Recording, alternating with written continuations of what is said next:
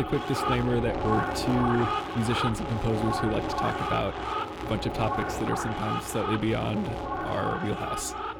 If we say anything that's factually incorrect, or even if you just disagree with us, we really love if you send us an email at postwavepodcast@gmail.com and let us know. Welcome to Postwave. You're here with Eric and Trevor. Today we're going to be talking about a bit of an older AI story, which is the story of AlphaGo, which is an AI program built by DeepMind, beating the world champion Go player in 2016. And the story is, like I mentioned, is kind of older, but I think it's very relevant to the path that we predict AI will take in the future and our relationship to AI as humans. When did this happen? So the first match against a human champion Go player was in 2015. And that was against Fan Hui, who was the European champion. And then the same program beat the world champion Lee Sedol in 2016. Gotcha. Yeah, so I remember the headlines coming out about, someone beat someone at Go. And I remember not being especially riveted at the time by the headlines. It seemed kind of inevitable to me at the time. I was like, they beat chess and now they're doing Go. It's like, what else did you expect to happen? Yeah. So the crazy thing about this was that it came at least a decade before anyone thought it was possible. And it was the kind of thing where some people thought an AI could never beat a human at Go because it requires too much intuition and there's way too many possible moves, way more than chess for any particular position, right? Yeah, that was so interesting to me though, about like how many people expected Lee Sedol to win against AlphaGo. It was like in the documentary they said it was like 99% or more. Yeah. Which is so wild to me because as someone growing up with a very intimate relationship with computers and some exposure to AI and, just it accomplishing thing after thing that people have said that no computer could ever do. It just, it seems like I experienced it from a very different perspective than most people in the Go world. Interesting. Could you say more about that? Well, just that they seemed to think it was inevitable that the human would win. And, in contrast, it seemed to me inevitable that the AI could do this. Going back, even remembering my experience as a kid playing like little flash games, spending literal days on end. I don't know how many countless hours I've logged in stupid little flash games that test your reflexes and stuff, but just like completely pointless. I remember this one game called Endgame where you're this little ninja and you jump around in a little gray square. It was pretty fun. Avoiding there's things that shoot at you, and there's like pretty simple algorithms that describe the tracing of the enemies as they're trying to attack you. And it was a pretty cool game because the movement was organic enough that it felt to me that on the more challenging levels, the times where I felt like I was getting pretty far, and then as I consolidated my movements down, got a habit, a path habit of how to get through the level, there would be times when the AI was, or not the AI, but the program seemed to be more and more accurate. And I was convincing myself that the game itself was programmed with AI so that it would get better and learn from my mistakes. That's interesting. Yeah, I kind of doubt that something that advanced would be built into like a simple flash game, but that is that is very much how things like AlphaGo work, I think. Although I'm not sure actually if it learns from each defeat. I actually don't know that. But the way it does work is we can get to kind of the technical details, or at least an overview of them now. So it kind of has two different mechanisms of learning, and one is to be trained on expert games. So it just kind of observes all the moves in a game between experts and tries to figure out what the most probable moves are given a certain position. And so that would be an example of supervised learning, right? Because it's being told what the right choices are, and it's just trying to build up the rules and the weights in the neural network to produce those outcomes. And then the other side of it is playing against itself, where it is learning from every move and improving based on that. Totally. Yeah. And so like as a kid, I never had any sense that was an unreasonable expectation to have in even something as simple as a little Flash game. Mm-hmm. So then when the AlphaGo comes along, it just seemed like a natural extension of that. Mm-hmm. That's interesting. Yeah. I feel like we've become so numbed to technological progress. It's like, oh yeah, they solved protein folding. On to the next thing, you know? Yeah. Yeah, it was really interesting how you're right. Basically, everyone in the Go world gave the program no chance of beating Lee Sedol, who's the world champion, and then it just completely. I mean, it beat him 4-1. He won one of the games out of the match of 5. Yeah, and that was still like a huge deal. Yeah. I mean, I think it's fascinating that there was such a juncture at the moment that they had the competition that there was even any wiggle room one way or the other, you know, that it wasn't 5-0 in one direction or the other, mm-hmm. that this AI that they created was still enough within the range of humanity that a human was able to beat it at least once. Mm-hmm. Yeah, because as they explain in this documentary, which we'll link to, it does have weaknesses, right? It can become deluded about how well it's doing, or you know what the best thing to do is, and at that point, it kind of becomes decoupled from reality a little bit, and just kind of goes down another path. Right. Yeah, definitely. And this is something that I think happens with AI a lot. Like in self-driving cars, they'll make, you know, on the whole, they could be a lot safer than human drivers, but they make mistakes that no human driver would ever make. Right. That could be really deadly. So it's kind of a common theme. Yeah, which is why it's generally accepted, I think, at the moment that artificial intelligence working together with humans is going to consistently outperform artificial intelligence on its own. Yeah, for now. Yeah. This ties into one of the themes of the documentary, I think, that they talk about how artificial intelligence, you know, it's like, it seems like this big match, humans versus machines, you know, humanity versus not. But they make the point that really the artificial intelligence was and is of humanity. It is in some sense like the most concentrated form of humanity. Yeah. I thought that was a really good point, because people have, this is something else they talk about. We have this anthropomorphized version of AI in our heads where it's this big scary Terminator thing, but the reality is this was created by humans, and it is kind of a magnification of the intelligence of a large group of humans, right? And so this program beating the world champion in Go is a human achievement. Yeah, and it's absolutely. And it's pushing the game to the next level and teaching us things about the game of Go itself. Mm-hmm. Yeah, so that gets into Move 37, right? Mm-hmm. Which was that's maybe what are some of the headlines you've heard about that? Like, it's one of the most pivotal moves in all of Go history, that kind of thing. Yeah, so this was in the second game, and I don't really know enough about Go to comment on why it was so unprecedented, but I think the bottom line was that so this was a move made by AlphaGo, the program, and for every move it makes, it gives a probability that a human player would make that move, right? Yeah. And for this particular move, it said that a human player would have a 1 in 10,000 chance of making that move. So it was like very, very low probability, right? Mm-hmm.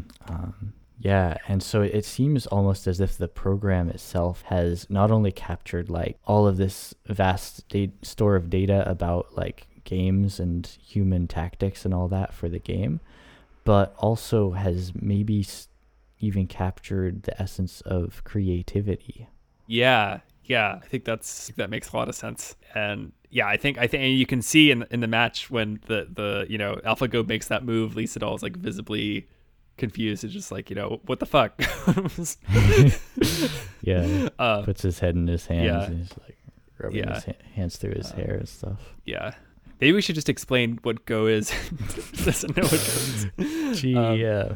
I mean, we'll link to the documentary, but this is the thing. It's such a beautiful game. It's like 3,000 years old, right? It originates in China, and it's a 19 by 19 board, and 2 players. One puts down black stones, one puts down white stones, and the goal is just to capture as much territory as you can by surrounding it with your stones and kind of blocking your opponent.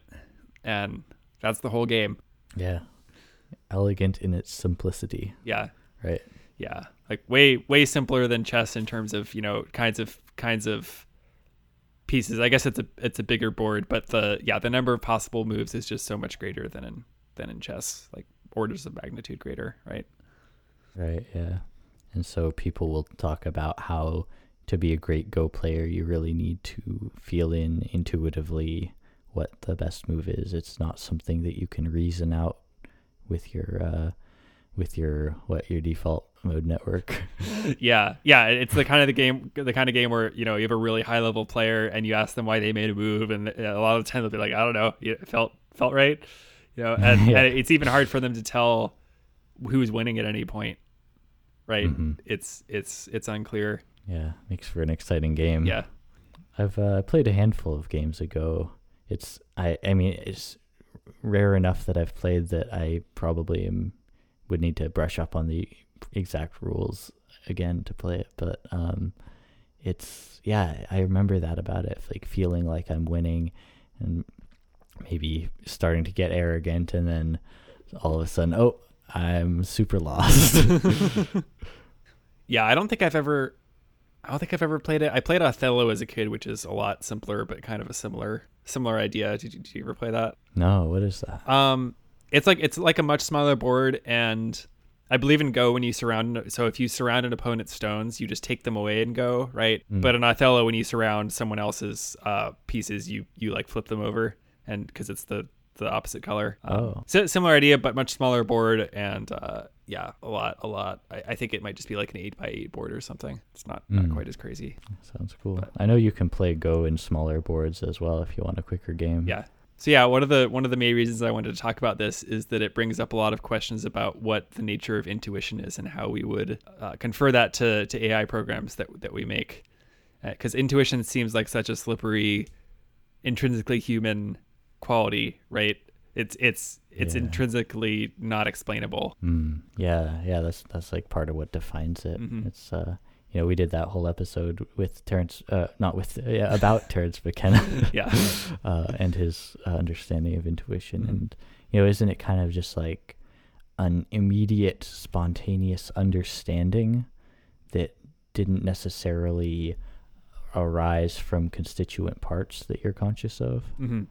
And that, again, it's so cool to see how all our disparate themes tie together, because that instantly makes me think about what I've been reading from Ian McGilchrist and his Master and His Emissary about the split brain, and how the right side of the brain can take in an entire image immediately. It doesn't break it up into parts, and it has like this instant understanding that may not be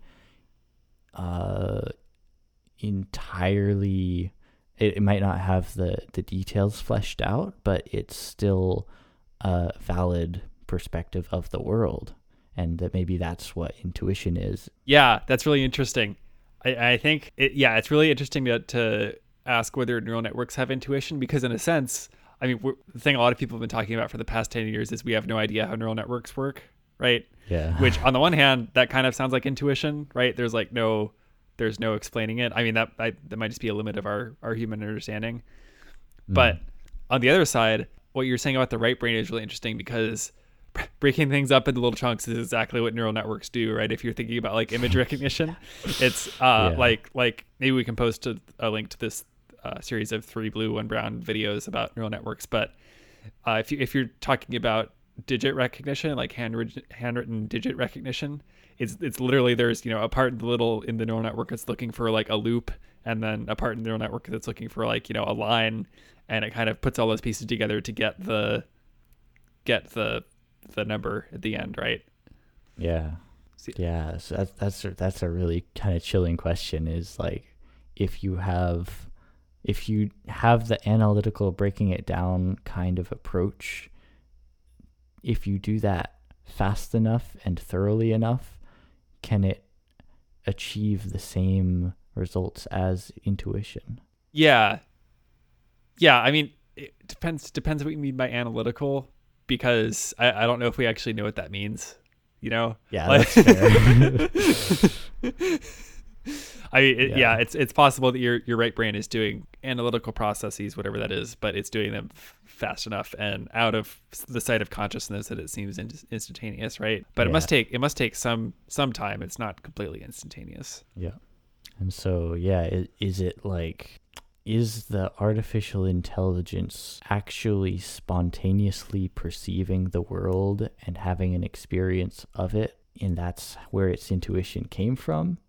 Or is it just hashing things out? Is it really just a really refined predictive algorithm? And I don't know. I mean, I don't have an answer for that. I remember from the documentary when they interviewed Lee Sedol, he says, when that Move 37 was made, that's when he stopped thinking of it as an analytical just machine and started thinking of it as something that can genuinely be creative. Yeah. I mean, I think we have to be careful with talking about it having like an experience or something, right? This is kind of loaded terms. I think they can be loaded if you choose to interpret it that way. But I mean, I think on a certain level, it is meaningful to speak about anything having an experience. Here we go. Oh, fuck you. No. So this is good. It's, here we go. I guess what I'm really trying to say.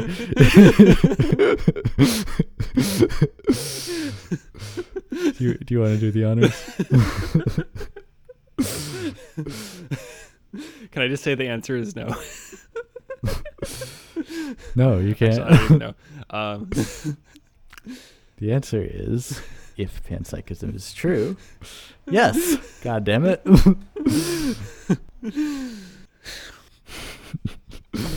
Yeah, I'm sure if you talk to any of the people who programmed AlphaGo, they would say no, but that the program does not have an experience. But who knows really?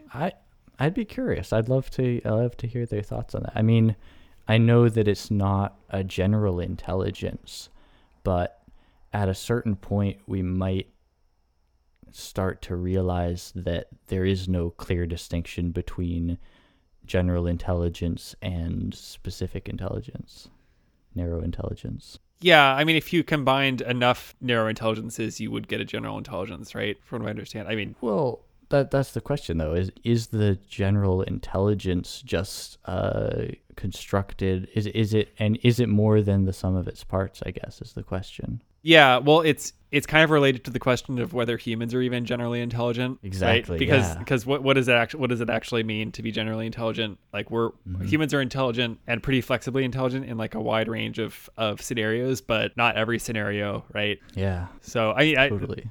It's kind of like a stake in the sand, right? It's an arbitrary point to measure against. Right. And it seems so absolute and kind of obvious, right? That yes, we are generally intelligent because we can do these things, but it is kind of arbitrary. It's because it's just where evolution got us. Yeah. I do wonder if, I mean, this kind of gets to the difference between consciousness and having a sense of self, but a program that is focused on winning and has a sense of I won or I lost, I feel like that it's possible that would start to create some sort of self-referential pattern. I don't know, but yeah, to have an understanding of who was the I that won. Yeah.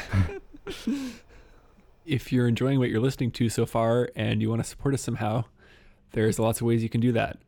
You can go follow us on Facebook or Instagram, or visit us online at postwavepodcast.com, or send us a nice email at postwavepodcast@gmail.com. You can also follow us on your podcasting platform of choice. We're on pretty much everyone out there. Give us a nice review if you're on a platform that supports that, or a 5-star rating. Thanks for listening.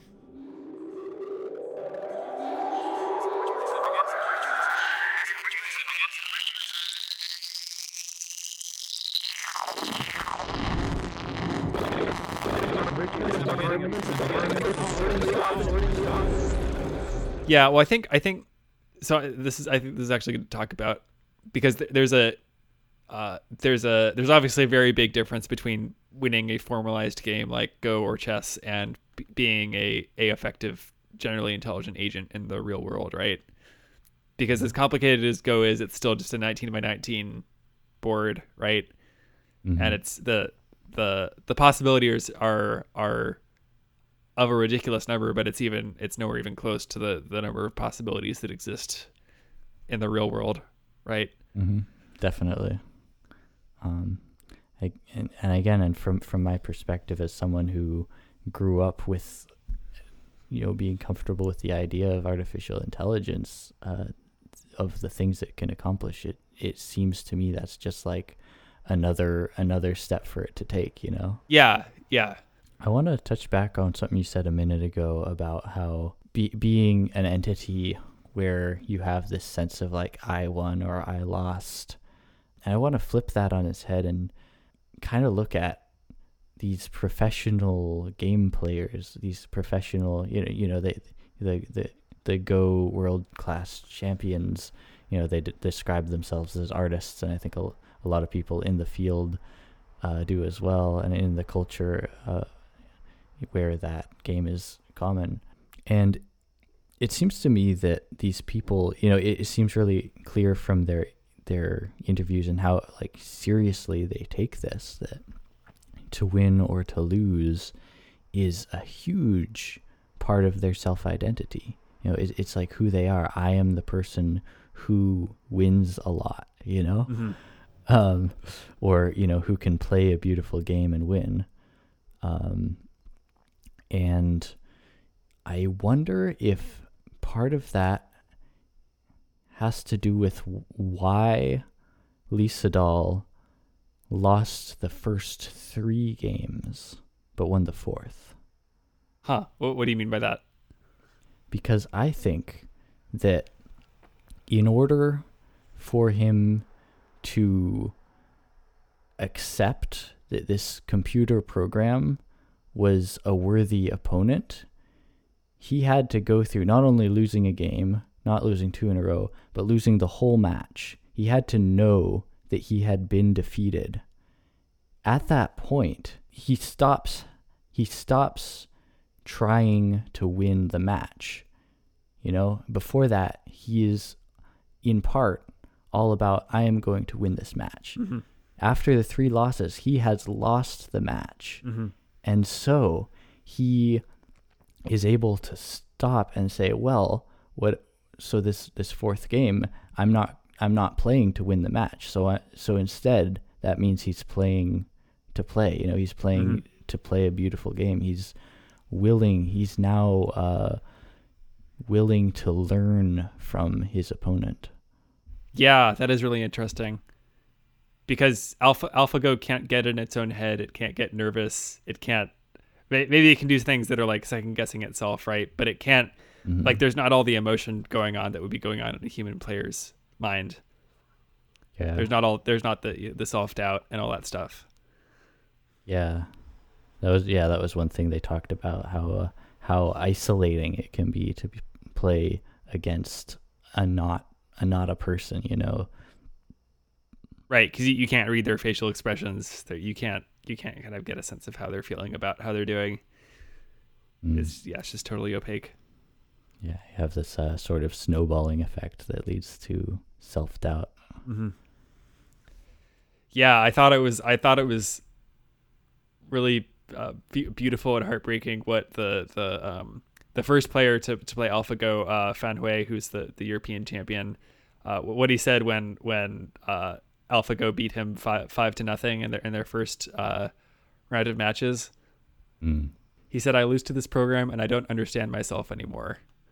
And I was just like, "Dang!" I mean, I imagine that's the place a lot of musicians will be when we have AI created music that is good. Yeah, good and indistinguishable from human created music, right? Yeah, yeah, absolutely. And yeah, I think a lot of people watching these matches were having the same feeling of where does this put us as humans? What is our role?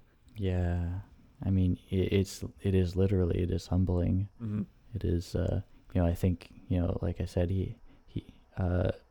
Lisa Dahl had to lose the match. He had to lose three games before he could be humbled enough to accept that he could learn from the machine, from this opponent, this unembodied opponent. Mm-hmm. Yeah, I mean, it's understandable why people would be skeptical that a program could beat anyone, because it's unprecedented, right? Or was unprecedented, and so many, even AI experts were saying that this would never even be possible for a Go program to be this good. Yeah, but they've never been right about that before. Yep. But then Move 78, right? Mm-hmm. that was in the fourth game that Lisa Dahl won, right? Yeah. That I was really blown away by that as presented. I mean, obviously I have no idea about the actual game. I'm trusting what they said about it, but as they presented it in the documentary, yeah, that was kind of moving to me, actually, that, after having reached this point of abject humility, did you like catch the part where he's addressing the crowd after the third game?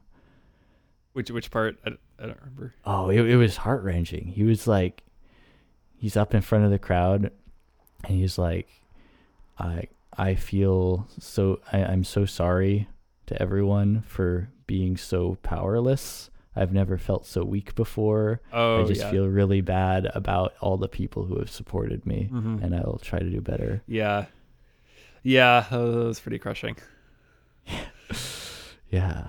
But that he could go through that moment of humility and then come up with Move 78, that he learned that his understanding of Go, he's quoted in saying his understanding of Go from that moment just like completely was expanded and revolutionized. And he was, basically right away able to learn from that. And, like they said, Move 37 begat Move 78. Right. I think they said it had a similar probability of any human playing it, right? It was like something like 1 in 10,000, which I think is really poetic. That like in multiple cases that was what won the game. Is that really rare move? Yeah, 1 in 10,000 first from the AI, and then the human coming right back with a 1 in 10,000 move. Yeah. That's the stuff movies are made out of. Yep. One other thing I wanted to talk about was going back to this experience that Fan Hui talks about when he's talking about Lisa Dahl's experience playing against the machine and how isolating that can be. How you don't have the feedback from your opponent, from your the person that you are playing with. It's a communication, it's an exchange. And to be without that, yes, you can get thrown into cycles of self-doubt, but I think there's a deeper meaning here as well. Fan Hui talks about how, doing something like that is like looking into a mirror. It's like playing yourself, and, it really makes you ask the question, who am I? Wow. Yeah, because you're kind of being exposed to pure intelligence, right? Yeah. The most concentrated form of what you are trying to do and what you have made your life all about. Mm-hmm. I don't know. I feel like this sort of facing emptiness, right? It's like where you're expecting a person and there's nothing. You're just playing against emptiness. You're playing against space. And to me, that feels actually like it's really evocative of some of the same questions that arise when you go on a journey of radical self-inquiry. Yeah, could you say more about that? Yeah, I mean, so we've talked about like in our motivation and addiction episode, that kind of urge just to like get the next distraction, keep your eyes glued to the phones, keep the constant barrage of information and noise and whatever it is, if it's your media consumption or if it's a particular sensation given to you by drugs, or if it's just like talking, or listening to loud music constantly, all of these sensations to obscure and hide yourself from the fact of emptiness, from the silence that is there when all of that stuff stops. And to sit with the silence, to embrace it, to look into it, the silence, the darkness, the emptiness, it takes guts. It takes serious gumption, right? It's like the most terrifying thing you can do. Wow, that was beautiful. Thanks. Yeah, no, it's true. Most people these days, myself included, are pretty uncomfortable with silence. Mm-hmm. And I wonder if part of the similarity is because you can't have that dialogue, or even if it's body language dialogue with another person, then you inevitably turn inward more, in the same way that you kind of turn inward in silence. Yes. And that can produce kind of the same uncomfortable feelings. Yeah. And it's uncomfortable, right? It's terrifying. And at the same time, it can be one of the most rewarding things you could ever do. Yeah. And if you learn how to, like you were saying, embrace it and not so much go inside your own head, but just completely try to dissolve the boundaries with the rest of the world and just perceive, Yes, absolutely. And when you do that, it's possible to have the experience of looking into the darkness and seeing something looking back at you, and that thing is you. Mm-hmm.